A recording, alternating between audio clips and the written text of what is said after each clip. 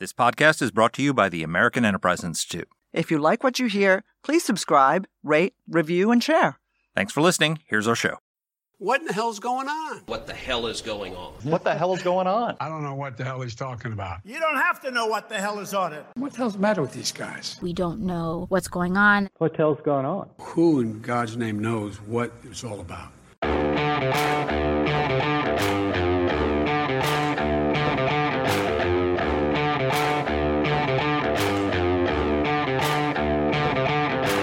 Hi, I'm Danielle Pletka. And I'm Mark Thiessen. Welcome to our podcast, What the Hell is Going On? The Banking Edition. Mark, what is going on? Well, the Silicon Valley Bank and another bank, Signature Bank, have failed. And the Biden administration has stepped in to make the depositors whole with a bailout. They're not bailing out the investors. They're not bailing out the bank itself. But, normally all of us who have money in the bank, up to $250,000 of that is guaranteed by the FDIC. And we know that that is intended so that normal, ordinary Americans don't lose their shirts if a bank fails. But Silicon Valley Bank, only about 11% of their deposits were in that range. Yet 100% of their deposits are being guaranteed by the FDIC. And so there's a sense here that the Fed's policies and the government's policies and sloshing around a lot of money in the economy have fueled the failure of this bank, and that now a lot of, millionaires and billionaires in Silicon Valley are getting a bailout in response to that.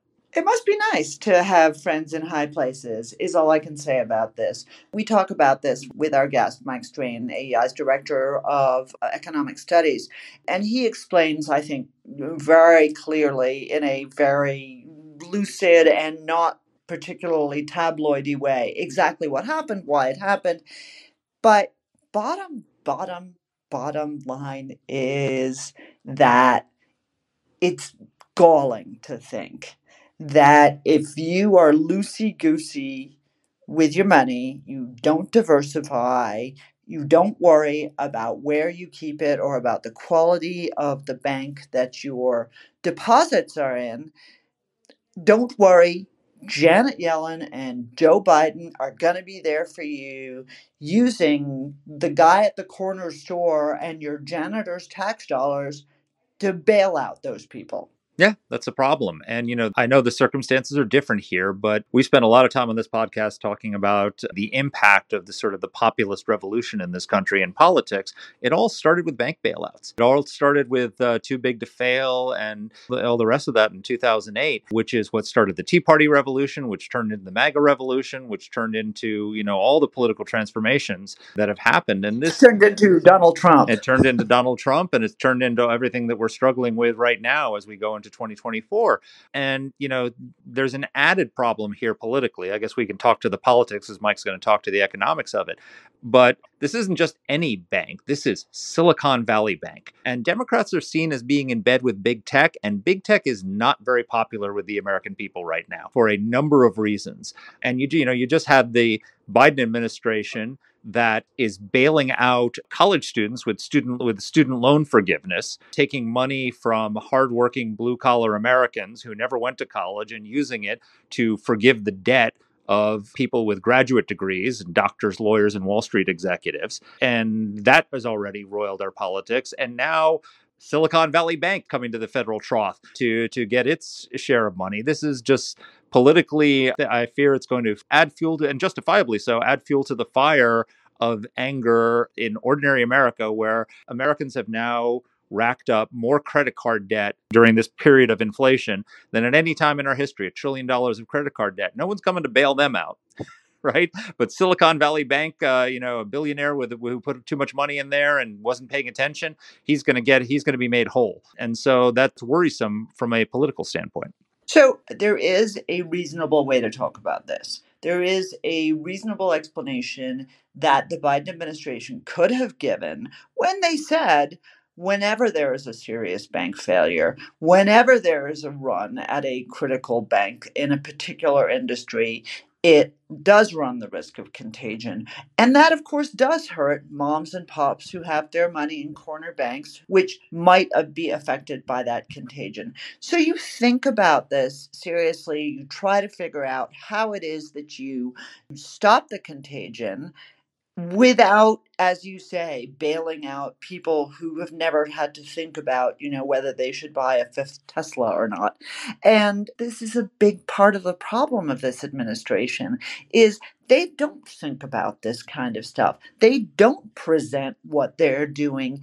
They believe that the federal budget is, in fact, a giant trough for their friends and people they deem worthy to feed at. And this is only going to fuel that, as you rightly say. Our federal debt is higher than it has ever been. We are creeping toward a year very soon where the interest on our federal debt is going to be greater than the amount the United States spends on entitlements. And entitlements is the big hunking mountain in the middle of our budget. So all of this stuff actually merits a national conversation. I don't think Republicans have been hugely responsible in this regard either, but there has to be, and certainly Donald Trump, who threw trillions out the window before he left office, is partially responsible for starting this gravy train. Yeah. But we need to have a national conversation about this, just like if you and your wife or your partner owed more money than your house was worth, than your job was going to pay, you would sit down and try to figure out how to trim back. But no, the Biden administration doesn't want to do that. And Congress isn't going to make them, apparently. But I think what happened is that it's exactly the problem that you outlined, which has caused this problem, which is that, the federal government shut down the economy. I mean, this is all, if you want the evils of federal intervention and the implications of it, all of this is related to that, right? We shut down the economy during COVID for far too long. And we've gone through the evils of that in previous podcasts. And then because people were thrown out of work for no cause of their own, the government poured a lot of money into the economy to bail people out who were losing their jobs or losing their business and all the rest of it. As a result, trillions of dollars more than was necessary was thrown into the economy. Then people started spending as we opened up, and that spending through federal largesse unleashed inflation, which got out of control. People spent down their savings, and now inflation is still roaring, and they can't make ends meet. They've spent out their savings, and now they're racking up credit card debt because of inflation, because they can't, make ends meet. But all of this is the distortion of federal intervention into the economy by shutting down the economy, by pouring money into the economy, and all the rest of it. And it's also, as Mike will explain, the federal government, and particularly the Fed, has a lot of blame for what happened with Silicon Valley Bank and that bank's failure. So we keep saying, as Mike says, maybe we should let Mike say. Everybody remembers him. Everybody remembers Mike Strain. He's one of our best economic explainers. He is the director of economic studies at the American Enterprise Institute. He's written a wonderful book called The American Dream is Not Dead. You've seen him on TV. You see him on Bloomberg. And I think he's a great guest for us to have on this. Here's our interview. Well, Mike, the name of this podcast is What the Hell is Going On? And never has this been more appropriate a name than for this, because many people are confused as to what the hell is going on. Can you tell us what the hell is going on with Signature and Silicon Valley Bank? Yes, I agree with you that the podcast is aptly named with respect to this episode. There are a few things going on. So there was a bank called Silicon Valley Bank that was very, very badly run, very badly managed. And the ways in which it was badly managed are, a little bit technical, but basically they had a bunch of venture capital money. So their depositors were people who were heavily funded by VC. And, banks take deposits and then they lend those deposits out, or they invest those deposits. They hold some of those deposits in cash. This bank had an unusually large share of their deposits invested in assets, specifically in treasury bonds. And of course, over the last year, the Fed has been raising interest rates, which raised the kind of interest rates at which those treasury bonds could trade. And that reduced the value of the bonds because as interest rates go up, prices go down for bonds. And so, all of a sudden, that bank had a lot less of an asset value than it would have had interest rates remained low. And that caused a lot of concern. And that caused that bank to fail because the bank's depositors wanted to get their money out and perceived, in this instance correctly, that there was only so much money to be gotten out. And if you're worried that you're not going to be able to get your money out, that means you want to get your money out quickly. And you have kind of a classic run on a bank. After that, there was growing concern about kind of psychological contagion. There was concern that other banks that were linked to Silicon Valley, other banks that were linked to venture capital would experience bank runs. There was concern about the broader banking sector. There are really big banks like JP Morgan, Bank of America, and then there are a bunch of mid-sized regional banks like Silicon Valley Bank. And there was concern that people who had money in regional banks would want to keep their money in regional banks. And this all happened over the weekend. And there was concern that kind of an atmosphere of panic was being created and that the broader kind of regional banking system was at risk. And so yesterday, the Federal Reserve and the FDIC and the Treasury Department agreed to try and protect depositors, people who had deposits in the two banks that failed, Silicon Valley Bank and Signature Bank. And in addition, to take measures that would kind of shore up confidence in the regional banking system in general. And, we're recording this podcast on Monday, and that's kind of basically where we are right now. And so it's not clear how the rest of the week will unfold. It's not clear what the broader ramifications of this incident will be, if any.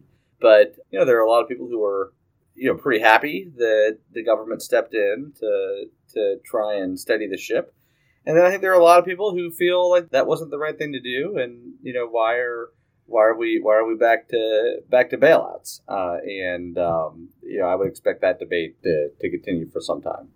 So, Mike, I have to say this event brings out my inner populist. I don't have much of one, but if there's anything that brings it out, it is the notion that a mom and pop store is bailing out a Silicon Valley bank. And I don't think we should have any doubt that the taxpayer is bailing these guys out. But I want to start for a second at original sin, which is that over the last 2 or 3 years, there has been so much cash sloshing around in this economy that it has permitted people like the operators of SVB and Signature Bank to believe that times are going to be good for them forever. And that really wasn't the case. Talk through how the circumstances lulled them into thinking that they would be golden until they weren't. So when interest rates are low for a very long time, which of course they were since the 2008 financial crisis, really up until about a year ago, there's a lot of money, as you say, in the system. Money is free. Money is actually cheaper than free on an inflation-adjusted basis. And there were certainly periods of years where that was true. And if you're putting your money in bonds, you're not really getting much of a return. And so that incentivizes investors to put their money in stocks. And we've seen, really large increases in stock prices. And it also encourages investors to put their money into riskier assets like startups, like Silicon Valley type tech companies. And that is what we have seen, kind of in general in the last 5 or 10 years. And Silicon Valley Bank was a beneficiary of that. And a lot of people wanted to bank with them. And they were unusual in a few ways. They were unusual in that they had a very narrow customer base. A lot of these startups, a lot of these tech startups, a lot of venture capital related to tech startups, a lot of, in general, a lot of commercial deposits. Most banks have commercial deposits and then have individual deposits. SVB had a lot of commercial deposits. And so that left their customer base quite exposed to interest rate increases, because what made a lot of their customers successful was a low interest rate environment. Then, in addition, they were just really, really, really badly managed. The share of the money that the bank held that they put into assets was very high. The share of the money they had in treasury bonds was very high. They did not diversify against the risk that interest rates would go up. And that was a substantial management failure. And so, Danny, I think you're right to try and place Silicon Valley Bank in the broader context of free money that we were living with for 14 years following the financial crisis. But I think that, of course, that context was extremely important to this incident. But I also think there were factors specific to Silicon Valley Bank. And again, I would just highlight the really bad management of the bank as one of those factors that were specific to the bank that led us to where we are. But doesn't that make it even more appalling that after saying that they weren't going to bail out the bank and that they were going to seek a buyer for the bank, which is the appropriate course of action, that in fact Janet Yellen and the Biden administration decided, these people are so great. So what if they mismanaged it? It's hard being a banker. Why don't we just take some of this lovely taxpayer cash and help them out? Yes, well, that would be bad. I agree. I think the situation is moving really quickly, and it's important, I think, to distinguish between kind of different kinds of bailouts. So what happened here? The shareholders of Silicon Valley Bank have lost everything. They will not be bailed out. The holders of unsecured debt are, I think, completely wiped out, or at least they're taking really serious losses. To my understanding, the executives have all been fired. So this is not a bailout of the people who made the bad decisions of the management of the bank, and it's not a bailout of the shareholders. The shareholders have been completely wiped out. What happened? Two things happened. The first thing is that the FDIC, the Treasury, and the Fed have agreed to implement policies that will make all the depositors whole. So the shareholders will not be made whole. The shareholders are wiped out. The execs will not be made whole. The execs are wiped out. But if you had money in the bank as a depositor, then you will be made whole. The second thing that our government did was to establish a lending facility to prevent contagion throughout the regional banking sector, so that other banks, basically, so that if there were more bank runs today, that banks would have access to the liquidity they needed in order to honor their depositors. This was not a bailout in the sense that the owners of these companies or the managers of these companies were protected. But it was a substantial action designed to protect depositors. Okay, but the FDIC insures deposits of up to $250,000, which is intended to protect ordinary Americans from losing their savings and their livelihoods because of the actions of elite, bankers and financiers, their mismanagement of a bank, right? Only 11% of Silicon Valley's bank's assets were protected under FDIC, yet they are bailing out all of the depositors, right? So, multimillionaire hedge fund people who had their money in the bank are getting bailouts. And the Biden administration says that no taxpayer money is being used for that. One, is that true? And why are they bailing out people beyond the $250,000 limit? So, first of all, that's correct. Secondly, the answer to your first question is that the Biden administration, I think, is misrepresenting the situation. The taxpayers will, be on the hook for this. I think that there are real questions about how much the taxpayers will be on the hook. I think this will be relatively cheap. And the reason I say that is because, I think a lot of the money that we're talking about here in the Fed facility is insurance that won't be needed. I think setting up the Fed facility will prevent the need for the Fed facility to be used. If people know that because of this Fed facility, that if they go to their regional bank and they want to take out all their money, that every cent of that money will be there. They're not going to go to their regional bank and take out all their money, and then there will be no need to use the Fed facility. But with regard to Silicon Valley Bank specifically, yeah, absolutely. The FDIC limit is $250,000. If you had $1 million in there and you're a rich hedge fund guy or you're a Silicon Valley based tech business, you're gonna be made whole under this program. The funding for that, as an accounting matter, is going to come from the FDIC, and so the funding is going to come from a fee that is assessed of banks, right? So all banks contribute to the FDIC's insurance fund. Then when a bank fails, the FDIC can use the money in that fund to protect deposits of up to $250,000. In this case, deposits above that will be protected as well. So in an accounting sense, the money is going to come from that fund. But, who ultimately pays that? I think some of that is paid in the form of lower profits by banks, and some of that is paid by people who have money in banks, by the three of us, and by millions of Americans. And so that is the taxpayer certainly contributing financially to bail out people with really large balances in Silicon Valley Bank. I think one of the reasons that the government did what it did was out of concern more for commercial deposits than for individual accounts. And so what do I mean by that? There are a lot of businesses that needed to pay their employees today, or that needed to pay their employees tomorrow, or that need to pay their employees on Wednesday. And they had their money in Silicon Valley Bank. And again, as I mentioned earlier, Silicon Valley Bank had a relatively large share of their depositors were businesses and not individuals. And so, do you want those employees not to get their paychecks?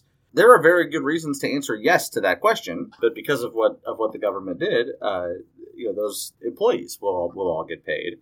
But I'm not trying to obfuscate. You're also right. A billionaire who had $100 million in that bank will also be made whole. At least that's how the policy is currently set up. So, Mike, the Wall Street Journal editorial page today, in its very genteel, old ladylike way, ripped the Biden administration a new one on what's happened. And one particular part of it interested me. And again, Mark and me, I won't speak for Mark. I'll speak for myself to say, I'm certainly no economist or even close. And so I'm going to parrot what this says and ask you what you think. So they write that Rohit Chopra, who is what they call the Elizabeth Warren acolyte on the FDIC, right? That's the Federal Deposit Insurance Board, is hostile to bank mergers on ideological grounds. And the purchase terms could be too onerous for some potential buyers. They're talking about what should have happened, which is that when it came into difficulties, that they should have found a buyer, but that in fact the FDIC wasn't interested in them finding a buyer. So this is my question. Was there another way out of this? Wouldn't it have been more appropriate that they, for pennies on the dollar to be sure, eventually were sold to a JP Morgan, a Goldman Sachs, whoever wanted to buy this, this obviously previously successful business? Why didn't that happen? So my understanding, which certainly could be wrong, is that there were real efforts made to find a buyer, but that the time crunch was just too severe. There was substantial concern about a bank run this morning. We're recording this on Monday. There was substantial concern about businesses that had to pay their employees today, businesses that had to make payroll today. And the kind of sirens didn't start wailing on this until Friday. And so that kind of left, part of Friday, Saturday, and Sunday, and a deal just couldn't come together. But I think you are right that could have been another way out, and the Journal may be absolutely right that hostility to mergers or other idiosyncratic preferences of people who are currently running the FDIC played a role in that. Another way that this could have been resolved is just to have let SVB fail and not protect the depositors and say, look, you shouldn't have had more than 250 grand in one bank. And, that's, a lesson that we need American society to understand in order to have a healthy banking system. And, it's terrible if you're a business that goes out of business because you had all your money in SVB or a lot of your money in SVB. And it's terrible if you're, a upper middle class person who, lost tens of thousands of dollars or hundreds of thousands of dollars because you had more than 250 grand in there. But those are the rules, and if we never enforce the rules, then that creates a whole bunch of its own problems.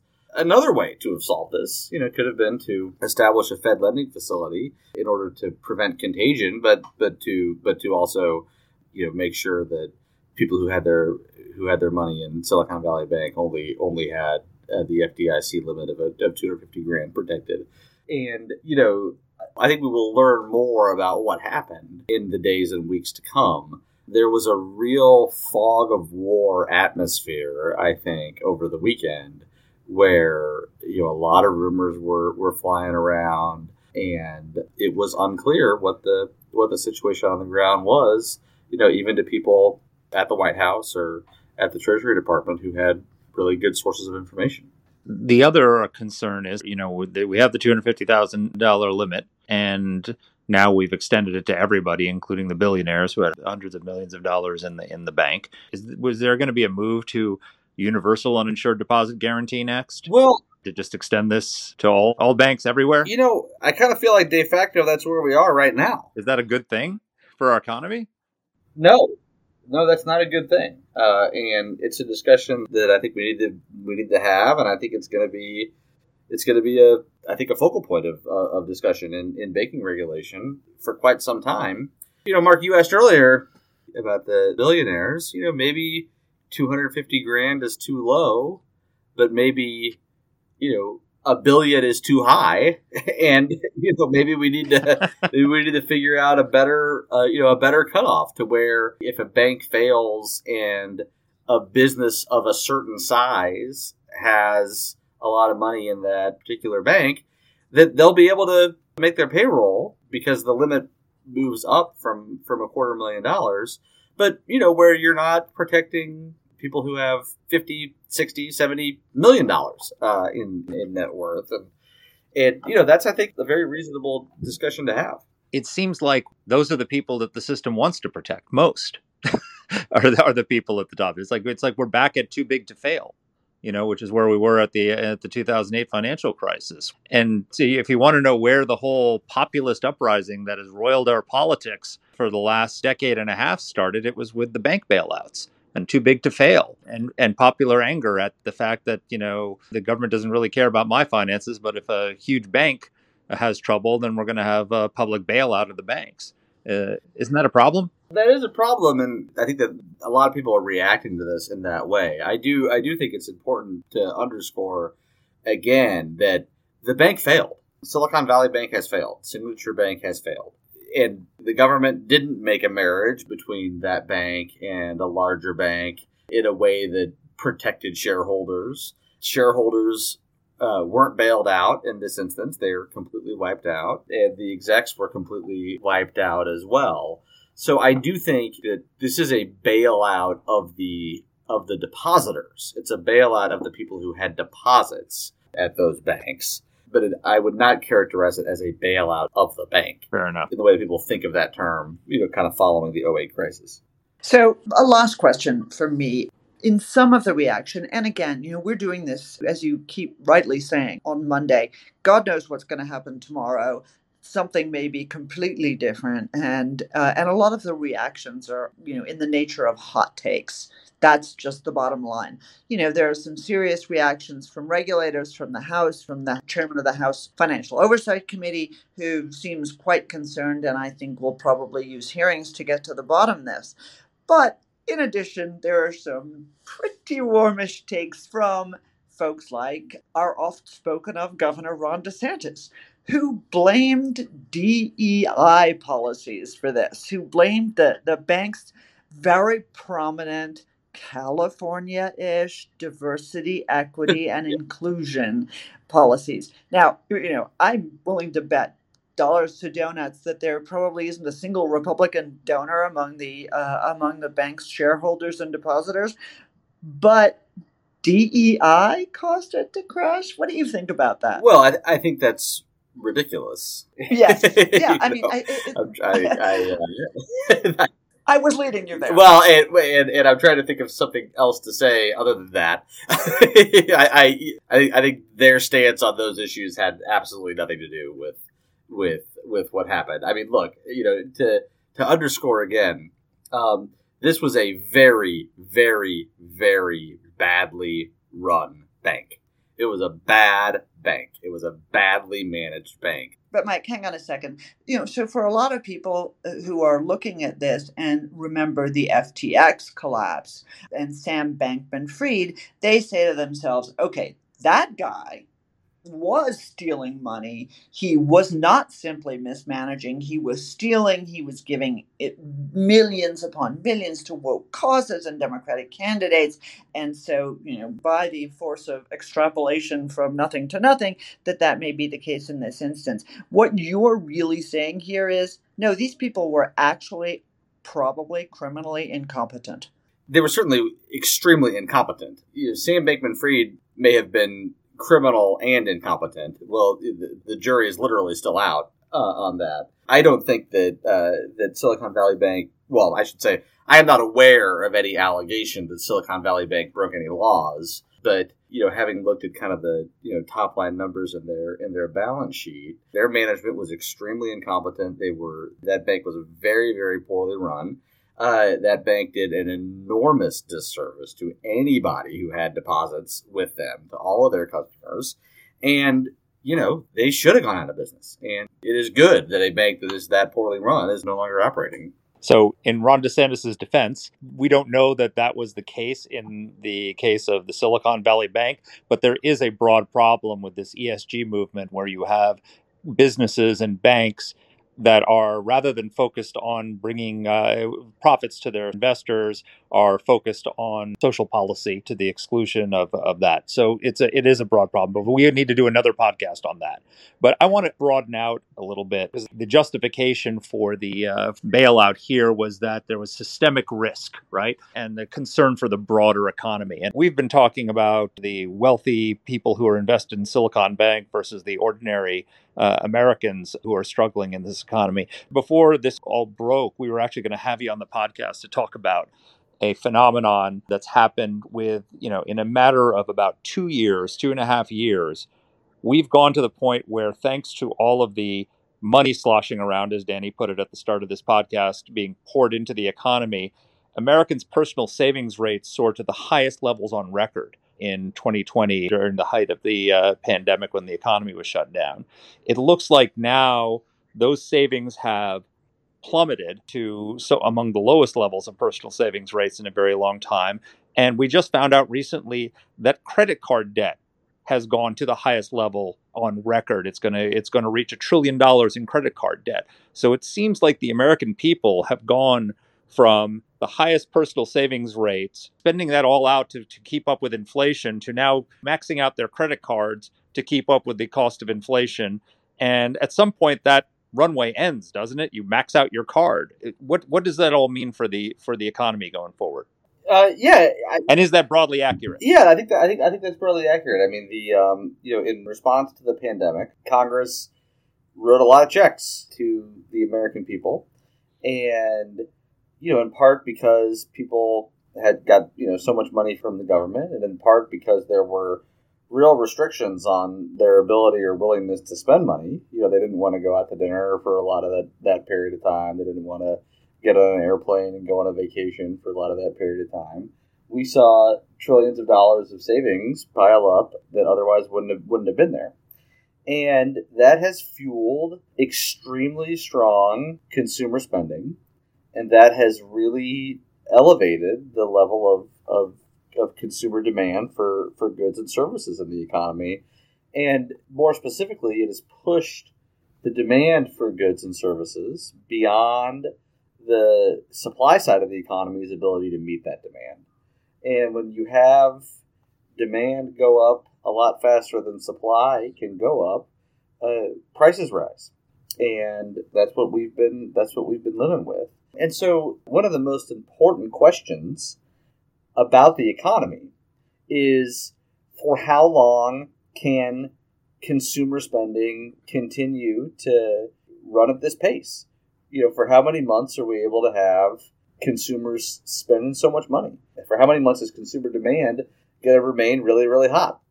And I think that for a while, consumers were spending out of their savings. They were running down their savings. That's certainly still happening.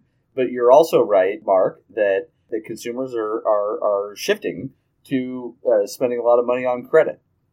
And my view is that at some point, consumers are going to really slow down their spending.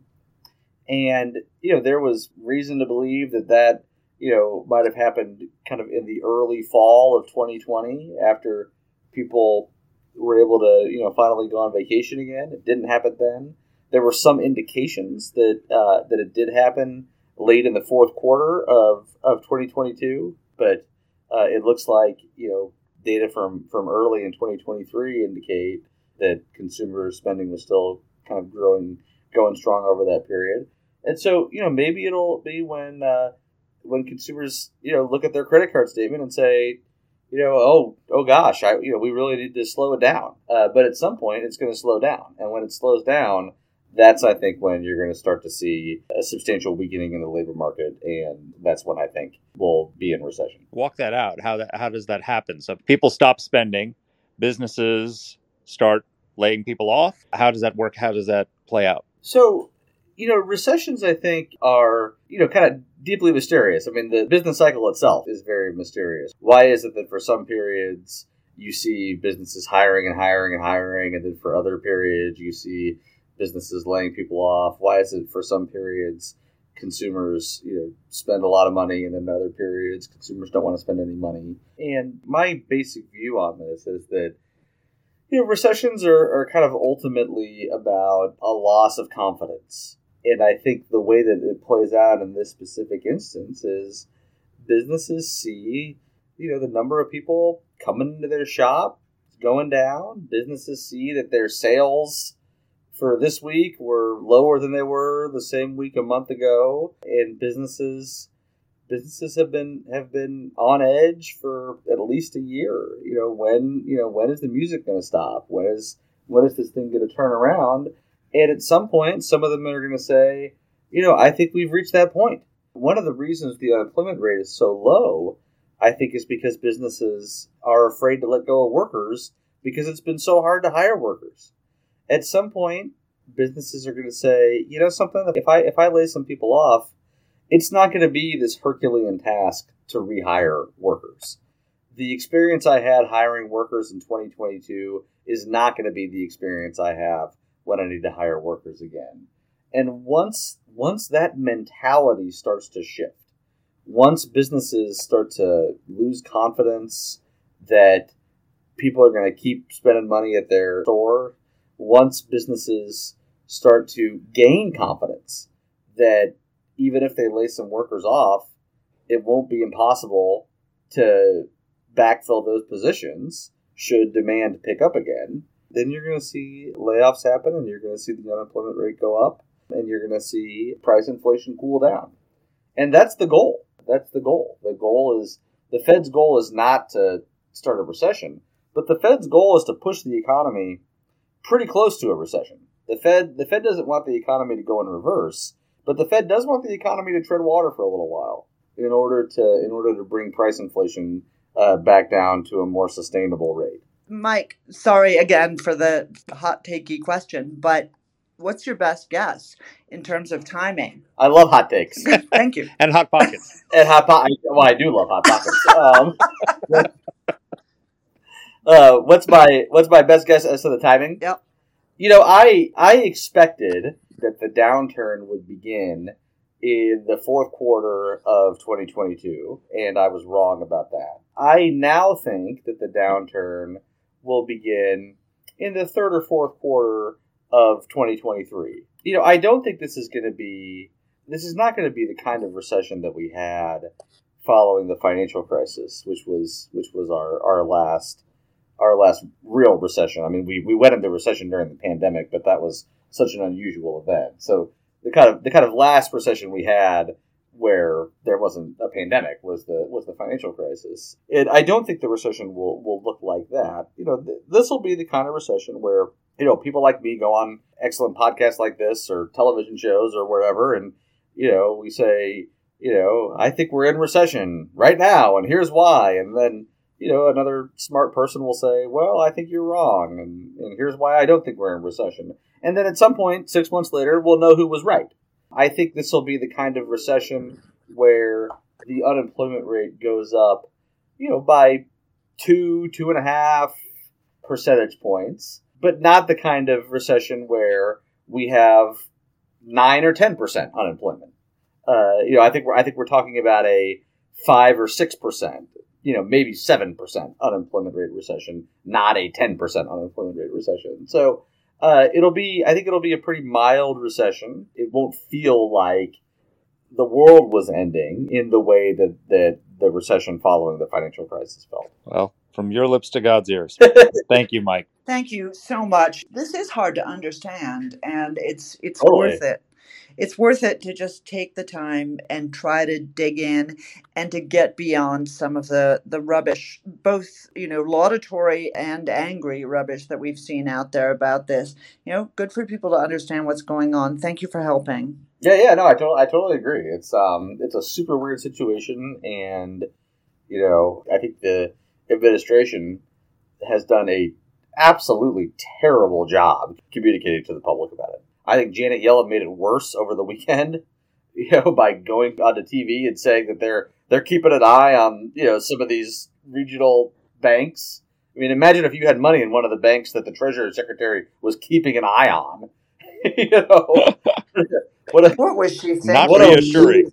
What a ludicrous thing to say, right? And so, nobody, and they've just done a terrible job explaining what they did with this new Fed facility. Some of this stuff is Dodd-Frank too. They kind of tied the hands of the FDIC, which meant that you needed to have the Fed and the Treasury and the FDIC involved, and the president has to personally sign off and all this kind of stuff. And so it's just been a communications disaster, I think, on the part of the administration. Well, at least we did our job. Thanks again, Mike.